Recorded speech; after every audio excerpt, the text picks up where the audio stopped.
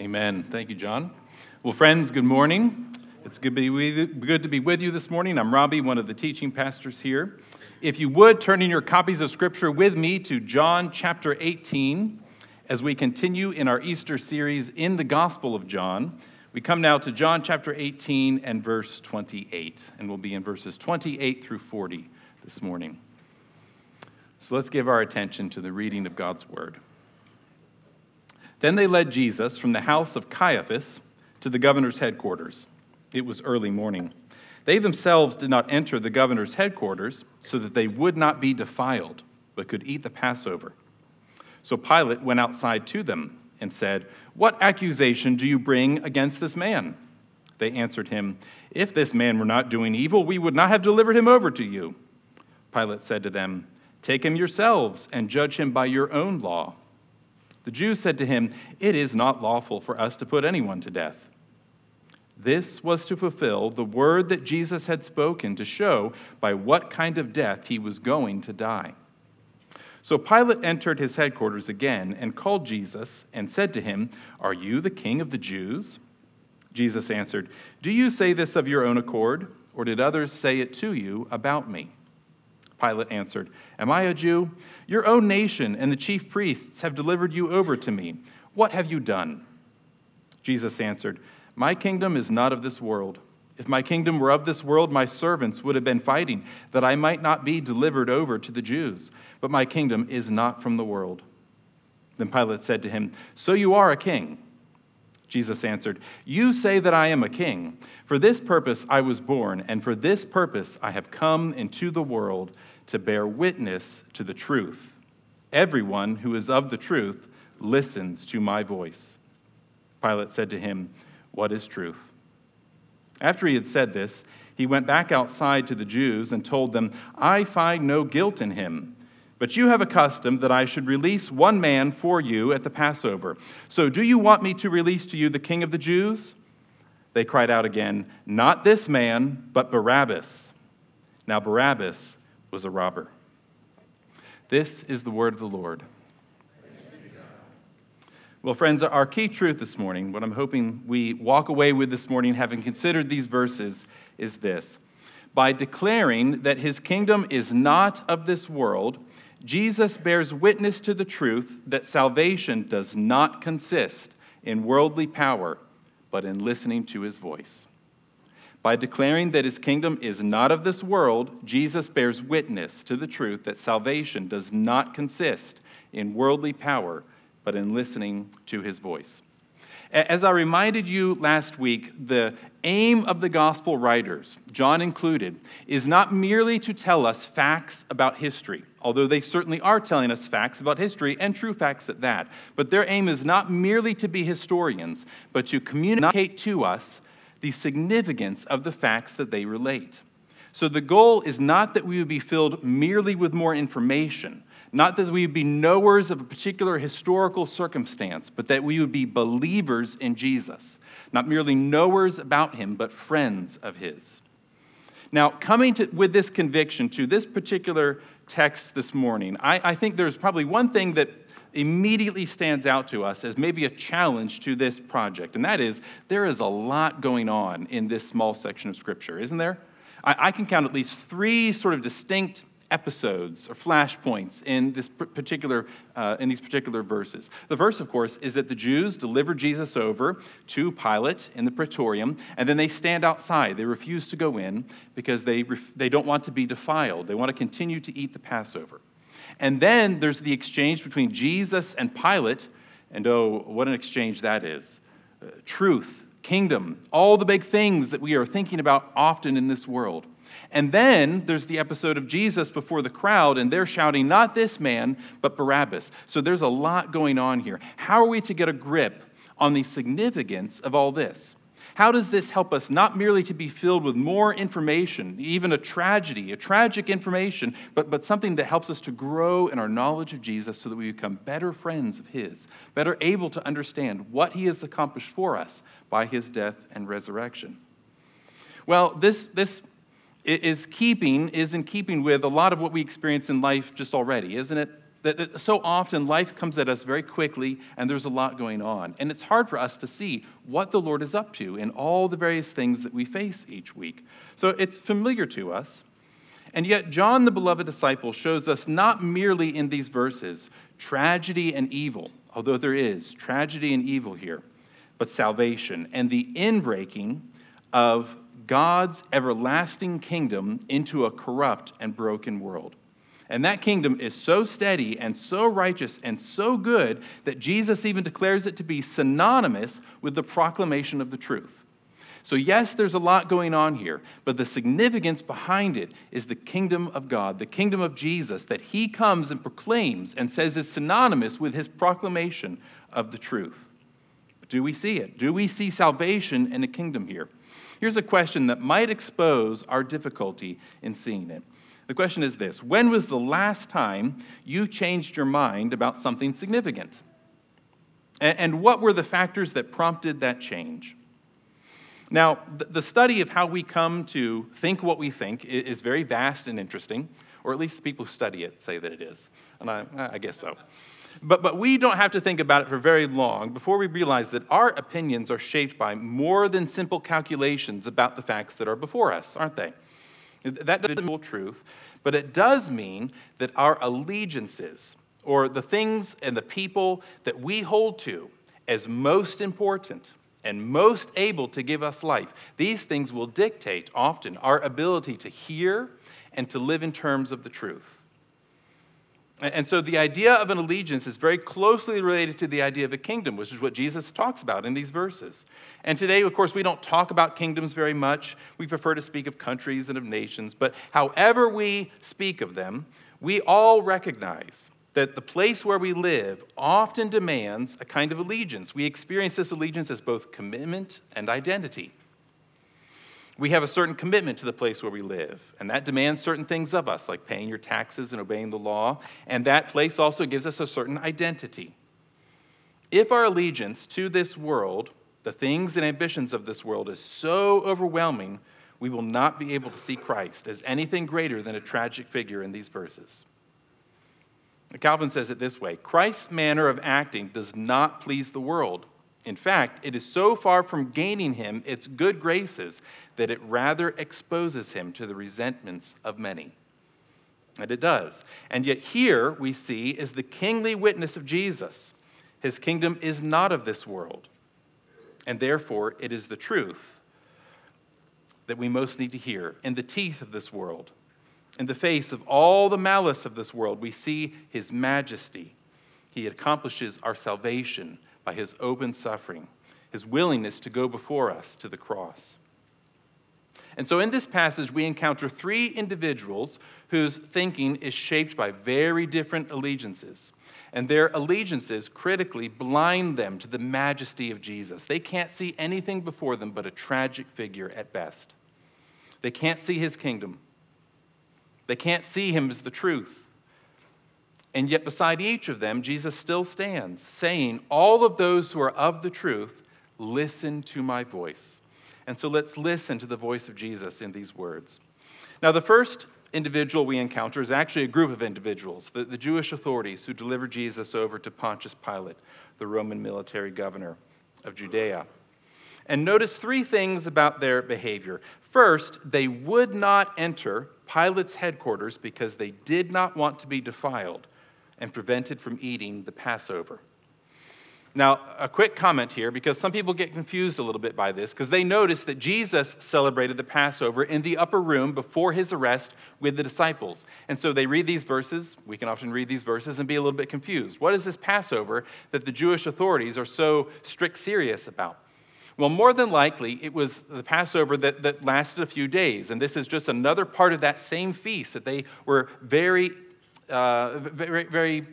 wanting to continue to participate in. And so Jesus participate in it, and they don't want to do anything that would prevent them from continuing to eat that Passover feast. And so I think that's what's going on here.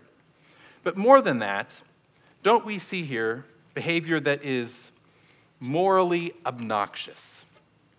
I think John presents it to us in this way because he wants us to feel how morally obnoxious what these Jewish authorities are doing. They are so worried that they might defile themselves by entering the military headquarters of Pontius Pilate that they're willing to cast Jesus aside. Never mind that he might be defiled. Never mind about him. Not even to go before the Roman governor so that they can present their charges against Jesus before him. Never mind about that. We will stand outside. It is morally obnoxious what they are doing. And for this little thing, so that they don't get defiled. And that's not even a law that was in Scripture. It was a man-made law. There are lots of speculations about exactly what they were afraid would defile them. Some people even suggest they were worried that some of the bread that was in Pontius Pilate's house, that maybe was unleavened, would have thereby, because they're in the same room, it was unleavened bread, would have defiled them. Just madness. It's morally obnoxious, their willingness to cast Jesus aside and unwillingness to stand before them as his accusers to present their charges. And here they are. And here Jesus goes into the military headquarters of Pontius Pilate, a condemned man. They have a morally obnoxious preference for ritual over justice. And second, notice, they answer Pilate's question about the charge against Jesus by saying, if this man were not doing evil, we would not have delivered him over to you. So see in this that despite their carefully cultivated reputation for fidelity to the Jewish nation, they in fact maintain a close collaboration with the Roman occupiers in the interest of the status quo. In other words, what this reveals is that, and more than likely, if there had been Roman soldiers at the arrest of Jesus, that indicates they'd already had communication with Pilate about what was going on. They'd already let him know ahead of time that they were going to arrest Jesus and what the basic charges against him were going to be. And this indicates probably a close familiarity with Pontius Pilate and all that he was about. He'd been the Roman governor of Judea for quite some time by this point. So there's a close collaboration between him and the Jewish authorities. So despite their outward appearance that they are people who are zealous for the independence of the Jewish nation, in fact, they maintain a very close collaboration with Pontius Pilate in the interest of the status quo. So, of course, we've delivered him over to you. You should know. If he hadn't been doing anything wrong, why would we be here? Pontius Pilate, you should know. You should have enough trust in us as your collaborators. Notice, third, that they respond to Pilate's initial judgment that they ought to try Jesus by the standards of their own law by saying, it is not lawful for us to put anyone to death. So they've already reached their judgment. And not only that, they want Jesus to be crucified. They want Pilate to apply the Roman standard of crucifixion, the Roman standard of capital punishment, not their own. Not stoning, but crucifixion. So it is not lawful for us to put anyone to death, Pilate. They will take whatever commodified measures are necessary in order to obtain their predetermined vindictive judgment. And so we see that they have a carefully cultivated reputation that doesn't match with their behavior. They're closely collaborating with the Roman governor, and they will take whatever commodified measures are necessary in order to get the result that they want. They're not interested in the truth. They're interested in their own ritual. But notice Jesus' response, or notice rather John's remark about all this in verse 32. This was to fulfill the word that Jesus had spoken to show by what kind of death he was going to die. Notice here, and this is very important for us to see, this event is at one and the same time man at his most wicked and God at his most gracious. At one and the same time, man at his most wicked and God at his most gracious. And this, Jesus is going to say, is what makes him a king. Outside of the gospel, we don't have a category for this. We don't have a category for a king and a kingdom who can stand there at the very moment when at the same time man and all of his malice and all of his vindictiveness and all of his hypocrisy is revealed for who he really is. And Jesus stands there saying, this is my kingdom because I come in the teeth of all of this to make my people righteous. We don't have a category for that outside of the gospel.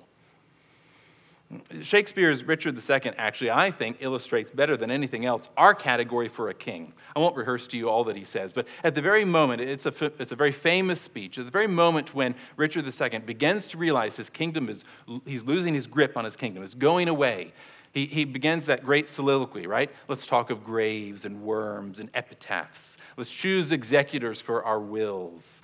For heaven's sake, let's sit upon the ground and talk of the death of kings. Some have been deposed. Some have been slain in war. Some have been haunted by the ghosts they have deposed. Some have been poisoned. All of them have been murdered, because within the hollow crown that rounds the mortal temples of a king keeps death his court. And there that antic sits, grinning in his pomp, allowing that king a little breath, a little scene, infusing him with self-conceit, to monarchize, to be feared, to kill with looks, as if this flesh which walls about our life were brass impregnable. And humored thus, death comes at last, and with a little pin, bore away respect, tradition, form, all that ceremony. For you have mistook me, says Richard II. All this while, I live with bread like you. I feel want, I taste grief, I need friends. And subjected thus, how can you say to me, I am a king? That's the way we in the world think about kingship. If I'm a king and death is going to come get me, how can I be a king? If I'm a king and I need bread like my subjects need bread, how can I be a king? If I'm a king and yet I need friends, how can I be a king? And yet here stands Jesus saying at the very moment when the world reveals its worst, he is the king because he reveals his best. He reveals that he is the king who redeems his people. So outside of the gospel, we don't really have a category for this. And so that's why we need to pay close attention to the kingly witness of Jesus in these verses. The kingly witness of Jesus. That is exactly what Jesus does say to us here. Well, now we come, secondly, to the second individual we encounter in this text, Pontius Pilate. Notice he comes to Jesus, and he says, "Are you the king of the Jews?" Notice that Pilate disclaims an ability to know Jesus' identity because he's a Roman and not a Jew. He says, "Am I a Jew? Your own nation and the chief priests have delivered you over to me. What have you done?" So Pilate, like us, relies on the things that are most familiar to him to make his judgment. The things that are most familiar to him to make his judgment. And notice also that Jesus most emphatically claims his title as a king at the very moment when he can most emphatically contrast it with the fighting, dominating spirit of the world. Jesus' answer to Pilate is kind of strange, isn't it? He doesn't answer his question directly like we would imagine he might do. No, he says, "My kingdom is not of this world. If my kingdom were of this world, my servants would have been fighting that I might not be delivered over to the Jews. So my kingdom is not from this world." So Jesus is saying here that his kingship is of a piece. It's consistent. It's consistent with the entirety of his witness, which has been truthful and suffering and open. And Jesus goes on to define the exercise of his kingship, namely his bearing witness to the truth, which is his mission to the world. I think that's amazing, that he would define his mission in the world as bearing witness to the truth. D.A. Carson says we can see in this that the exercise of his saving kingship is virtually indistinguishable from his testifying to the truth. Friends, let's not miss the supernatural element that runs right through these verses and everything that Jesus says here. When he says this, that his kingdom is not of this world, he does not mean that it can be relegated by us to a small corner of our lives, or we get to reimagine what his kingdom is all about according to our standards. When he says that his kingdom is not of this world, he means that we have to receive it from outside of this world, from outside of the way that we typically think about kingdoms, because it is given to us by the king himself, the king who came to suffer and to die for the life of the world. So it is not that Jesus is saying, well, never you mind, Pilate. I'm not really a threat to the Roman authorities because my kingdom, after all, is not of this world. So don't you worry.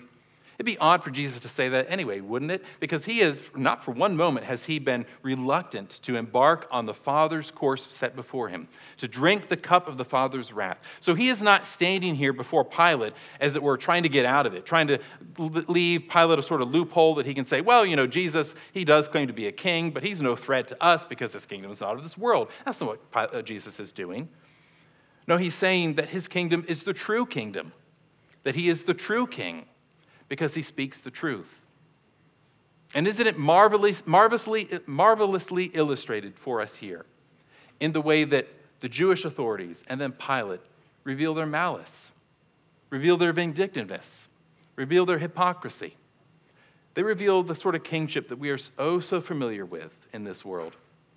And so when Jesus says that his kingdom is not of this world, he means that it has nothing to do with the way that we typically think about kingship.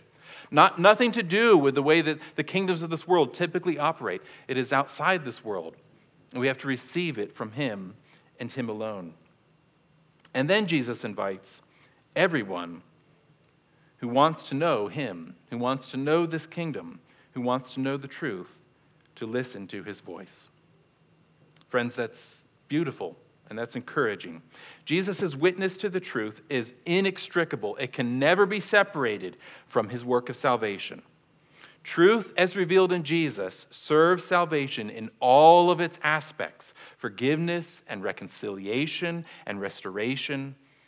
And nothing, Jesus is saying, serves to highlight his kingship so much as this, that he is the one who comes as the king to speak truth. Jesus said in John 6:33, "The Spirit gives life, the flesh counts for nothing." So we know that. In the kingdoms of this world, we abide by the flesh. We have to fight to get what we want. We have to be vindictive often. We're often hypocritical. The flesh counts for nothing. The words that the words that I have spoken to you, they are full of spirit and life. And Jesus will go on to say in John 12, this is amazing. In John 12, he will go on to say, at the great judgment day, I won't even have to judge you. The words that I have spoken will judge you, because the words that I have spoken to you are spirit and life. Jesus claims such a close connection between himself and the words that he has spoken. What I have spoken will stand in judgment against all those who reject me. So I won't have to judge you. The words that I have spoken will be sufficient. We stand before the Word of God, as it were, before Jesus himself. And the words that he speaks to us are the words of a king. Not the words of a king who is like the kings that we have known, who stand here before us in these verses, full of malice, the stench of earth and the things of the earth, just reeking in all that they do, morally obnoxious, refusing to stand before Jesus in the Roman governor's headquarters to make their accusations, standing outside, casting him aside, morally obnoxious, not like the kings that we have known. No, the king who comes to suffer and to die for his people, who speaks truth in that way. And that day we will stand before him and say, have we believed the witness of this king? Have we seen his kingdom as the true kingdom? Have we seen him as the true king? Have we responded to him? Would you know truth? Listen to the voice of Jesus. Would you know this king? Listen to the voice of Jesus. Would you see the world made better? Listen to the voice of Jesus. So often we stand like Pilate. Oh, how astonishing that we who have known the grace of the Lord Jesus Christ would stand like Pilate, saying to ourselves, what is truth? When Jesus stands before us, full of power and compassion and might. But so often we don't see him because he stands before us as the king who came to suffer for his people in the very teeth of all of this malice. And so let's not miss the supernatural element that runs right through all of this, unless we miss Jesus as the king. You know, there are several traditions about the end of Pilate. Pilate, according to secular history, was a bit of a tough guy. He ruled with something of an iron fist. He was very worried almost all the time that his rule would be undone by riots and mobs. We certainly see that here, don't we? In the way that he is just so waffling. He's that figure who almost seems compassionate, right? You almost think, here is Jesus standing before someone who's going to put a stop to all this madness. He seems to see that this is the whole case against Jesus just rests on pure jealousy. And so you're kind of hoping in that moment, Pilate's going to do the right thing, and yet he just waffles. He's so afraid that he might lose his position, that some mob might rise up and make life difficult for him for a moment. He's just like the kings that we know. But there are many traditions about the end of his life. Some are quite sad. They say that he was later called back to Rome to answer for a massacre that he had perpetrated upon the Samaritans at Mount Gerizim. Another riot had formed, and he had just ordered them all slaughtered. So he's called back, and eventually he commits suicide. That's the sad story. There's another tradition that I'm rather hoping is true, and that is, at the end of his life, he recognized, I sentenced an innocent man to death. But he stood before me and he said something I did not expect. He said that he spoke the truth, that his whole mission in the world was to speak the truth. And he said that he was a king, but of a kingdom that was not of this world. And I don't really understand all that he meant, but I know that there's something there. I'm going to put my trust in him. I hope that tradition is true. And we'd see Pilate in the new heavens and the new earth. But here, in this moment, Pilate's allegiance, his allegiance to Rome, to his own position as a Roman official, his need or his felt need to maintain order, and his own confidence and his own ability to get to the bottom of what's really going on, all these allegiances commit him to a kingdom that cannot recognize truth standing right before him. And so Pilate represents a kingdom of cynical power over truth. If the Jewish authorities represent a kingdom that we know so often, a kingdom of ritual over truth, of sort of doing the right thing so we think, and never really having to bother about what we do or say is true, so Pilate represents a kingdom of cynical power over truth. Just do what has to be done. We've seen this so often in the past 2 years, haven't we? People have said, well, enough of this compassion stuff. We need to be strong. Enough of this gospel stuff. This suffering Jesus stuff. We need to show the world what's what. Pilate represents that attitude so often, and so often we can fall into it. Cynical power over truth. Friends, our allegiances, the things that we hold to as most needful for life and for peace, can often blind us to what's really going on. So here is the compassion of Jesus and his kingly witness. We don't have really a category, not in the world outside of the gospel, so needed for us in all of our sin and all the malice that we see in the world. Jesus is a king whose kingdom is a kingdom of salvation revealed by truth. Don't miss this. Wherever God's word is spoken or heard or read, God himself is there. If you're like me, you really wrestle with that sometimes. We were just talking about that in one of the small groups earlier this week. Haven't you ever met somebody and you just thought, I know Jesus, but they seem to really know Jesus. They have such a close and intimate communion with him. Their prayer life is so deep and so rich. And so often we can approach God's word, and when we don't feel that, we can wonder, Lord, are you really there? Even sometimes when we read Scripture and we come to it with our confusion and our doubts, and it doesn't seem to resolve those things, and we can wonder, Lord, are you really there? Sometimes that can reveal some false presuppositions operating in our heart, right? Oftentimes we are facing things that are so big, we're confronted with our own sin or just the consequences of evil in the world, and we can operate with the false assurance or the false assumption that if we just had a quick explanation for it, it would make it all right. We would say, oh, okay, well, that's all right then. I can go through this. And that's not true.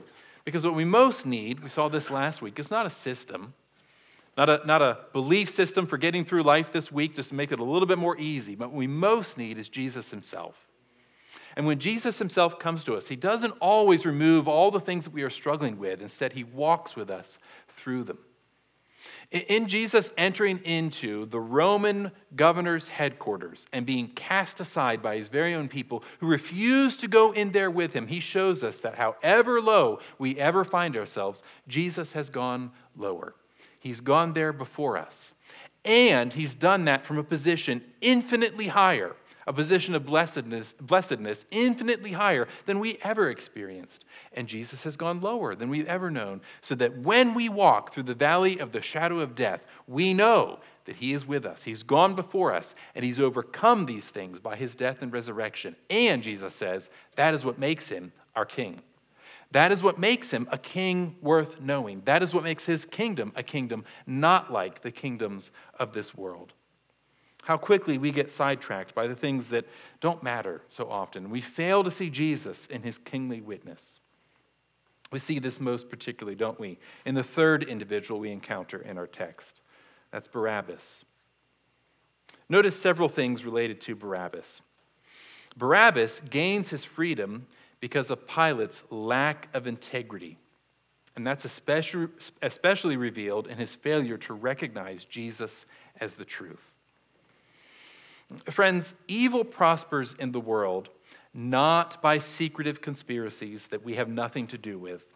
Evil prospers in the world not mainly by in all of us whenever we seek truth in another place in the kingdom. Get Psalm 2. Isn't that the message of Psalm 2?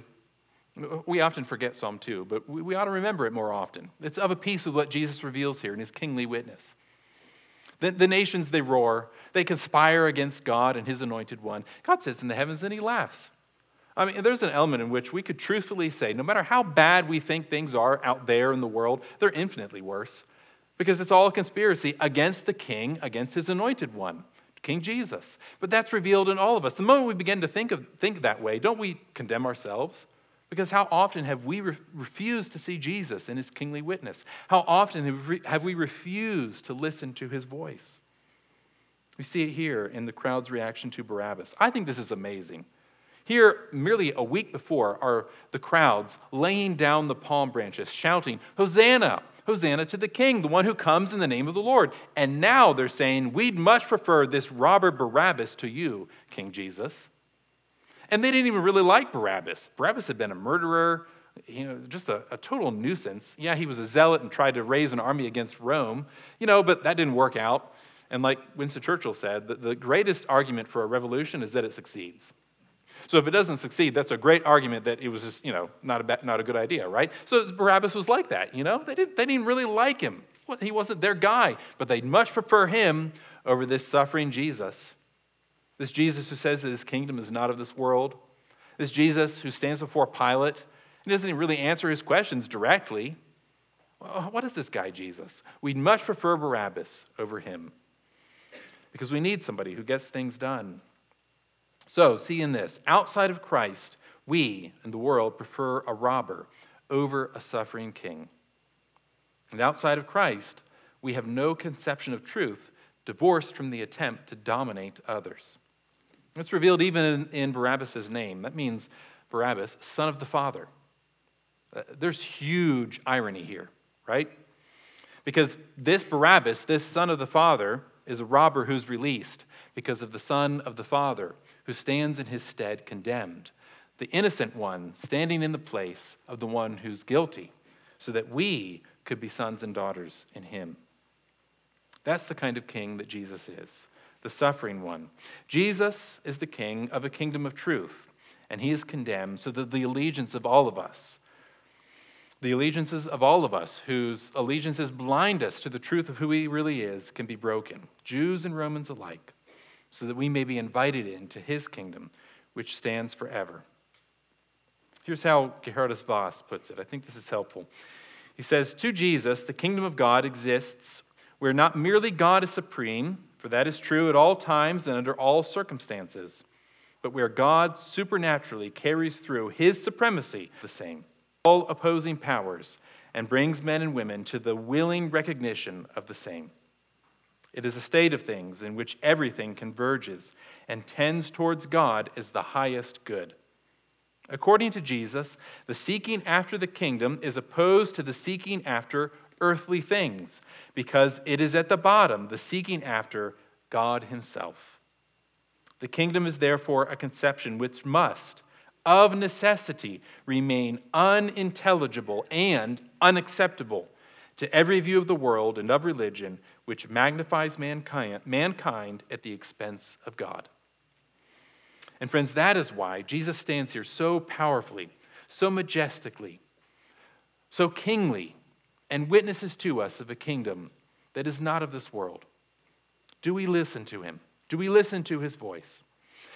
I'll close with this. There are a few books sometimes, I think, that you read because you need to have all the information in that book. And then there are other books that you read for one or two sentences. And there was a book that I read in seminary, or was required to read in seminary, that was like that for me. It was John Calvin's reply to Bishop Sottoletto.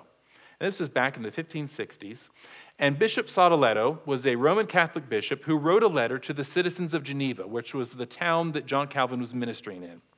And Bishop Sottoletto, he said, my friends, you've gone after this new Reformation stuff, and you say that justification is in King Jesus by grace alone, by faith alone, and not by any of your works, but you need to really seriously consider whether you may not actually be missing out on your ability to get into heaven by this new doctrine.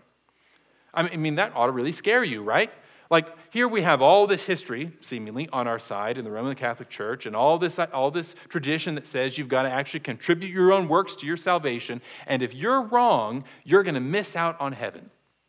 Well, the citizens of Geneva, the town leaders, they receive this letter. They're not really sure how to respond to it. So they pass it along to John Calvin and say, well, Calvin, can you respond to Bishop Saloletto for us? And so we as a class, we get to this portion of the book, and we're thinking, most of us, all right, we know how John Calvin's going to respond to Bishop Saloletto, right? Because this is how I would do it. Well, Saloletto, you're wrong about all of that stuff, of course. We know we're going to get into heaven because we know that justification is by grace alone, through Christ alone, and faith alone. That's not how John Calvin responds. And it was so decentering to me. I think that's why, or mainly why, it continues to stand out to me. John Calvin says, Bishop Saloletto, you just have revealed the whole difference between biblical religion and false religion. Because it is bad theology to confine a person's thoughts so much to himself and not to set before him, as the main reason he was created, zeal to illustrate the glory of God. Because we were made for God and not for ourselves.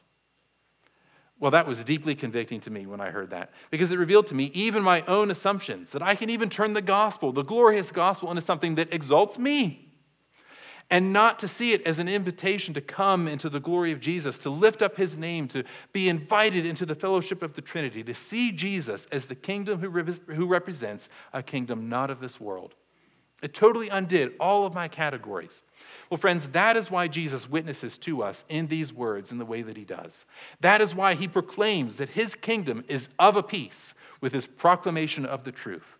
That is why he invites us in these words to cast aside all of our allegiances that so often get in the way of our being able to see him as the king, all of our preferences for domination, all of our preferences for getting things done, all of our preferences for ourself and the exaltation of our own glory at the expense of God, and to come before him as the king, the suffering king, the open king who represents a kingdom not of this world. Oh yes, it's unacceptable to every view of the world and of religion which magnifies mankind at the expense of God, but is the heart and the soul of the gospel. A stumbling block to Jews, an offense to Gentiles, but to the people of God, to those who are being saved, the power of God and the glory of God. That's the gospel, and that's the kingly witness of Jesus in these verses. And so a question for us as we ponder these things today. In what or in whom are you hoping to make things right in yourself, your relationships, and in the world? And this is critical too, as you think about that. It's convicting, I'm sure. It's convicting for me. But how consistent is your answer with your speech and activity in your various spheres of influence? In other words, how well can other people tell that Jesus is the one in whom you are hoping to make things right in yourself and in your relationships and in the world? How consistent is your answer with your speech and activity in your various spheres of influence? As I said before, one of the great things about John's gospel is not only does it witness to us, but invites us to be witnesses in turn. And in fact, one of the things that is operating below the surface is that we won't really understand this witness until we become witnesses.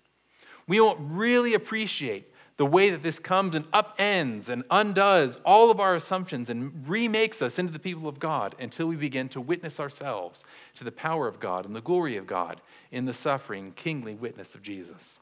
So let's think diligently. How consistent is our answer with our speech and activity in our various spheres of influence? And may the Holy Spirit help us to follow our King Jesus in a kingdom not of this world.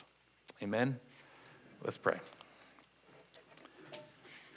Heavenly Father, help us, Lord, to come before King Jesus and to see him as he really is. Lord, we're so grateful for the gospel, and we're grateful for all the ways in which we see, even in John's gospel, new aspects of the gospel, fresh insights into the way that this story continues to challenge us, to challenge the way that we think, Lord, to challenge the hopes and allegiances in which we so often put our to see Jesus, which ultimately blind us to who Jesus really is. And so, Lord, help us by your Holy Spirit to see Jesus in all of his majesty, in all of his might, in all of his kingly witness. Lord, is the one who invites us into a kingdom not of this world. Not that it has nothing to do with this world, not that we can reimagine it according to our own standards of what is good and true, but Lord, that invites us to know him more deeply, even in his suffering. Lord, is the one who comes and gives us a kingdom of truth that is opposed to all the vindictiveness, to all of the sin, even that we sometimes have joined in, that gives us new life and hope in him. And so, Lord, help us to see King Jesus. We ask it in Jesus' mighty name. Amen.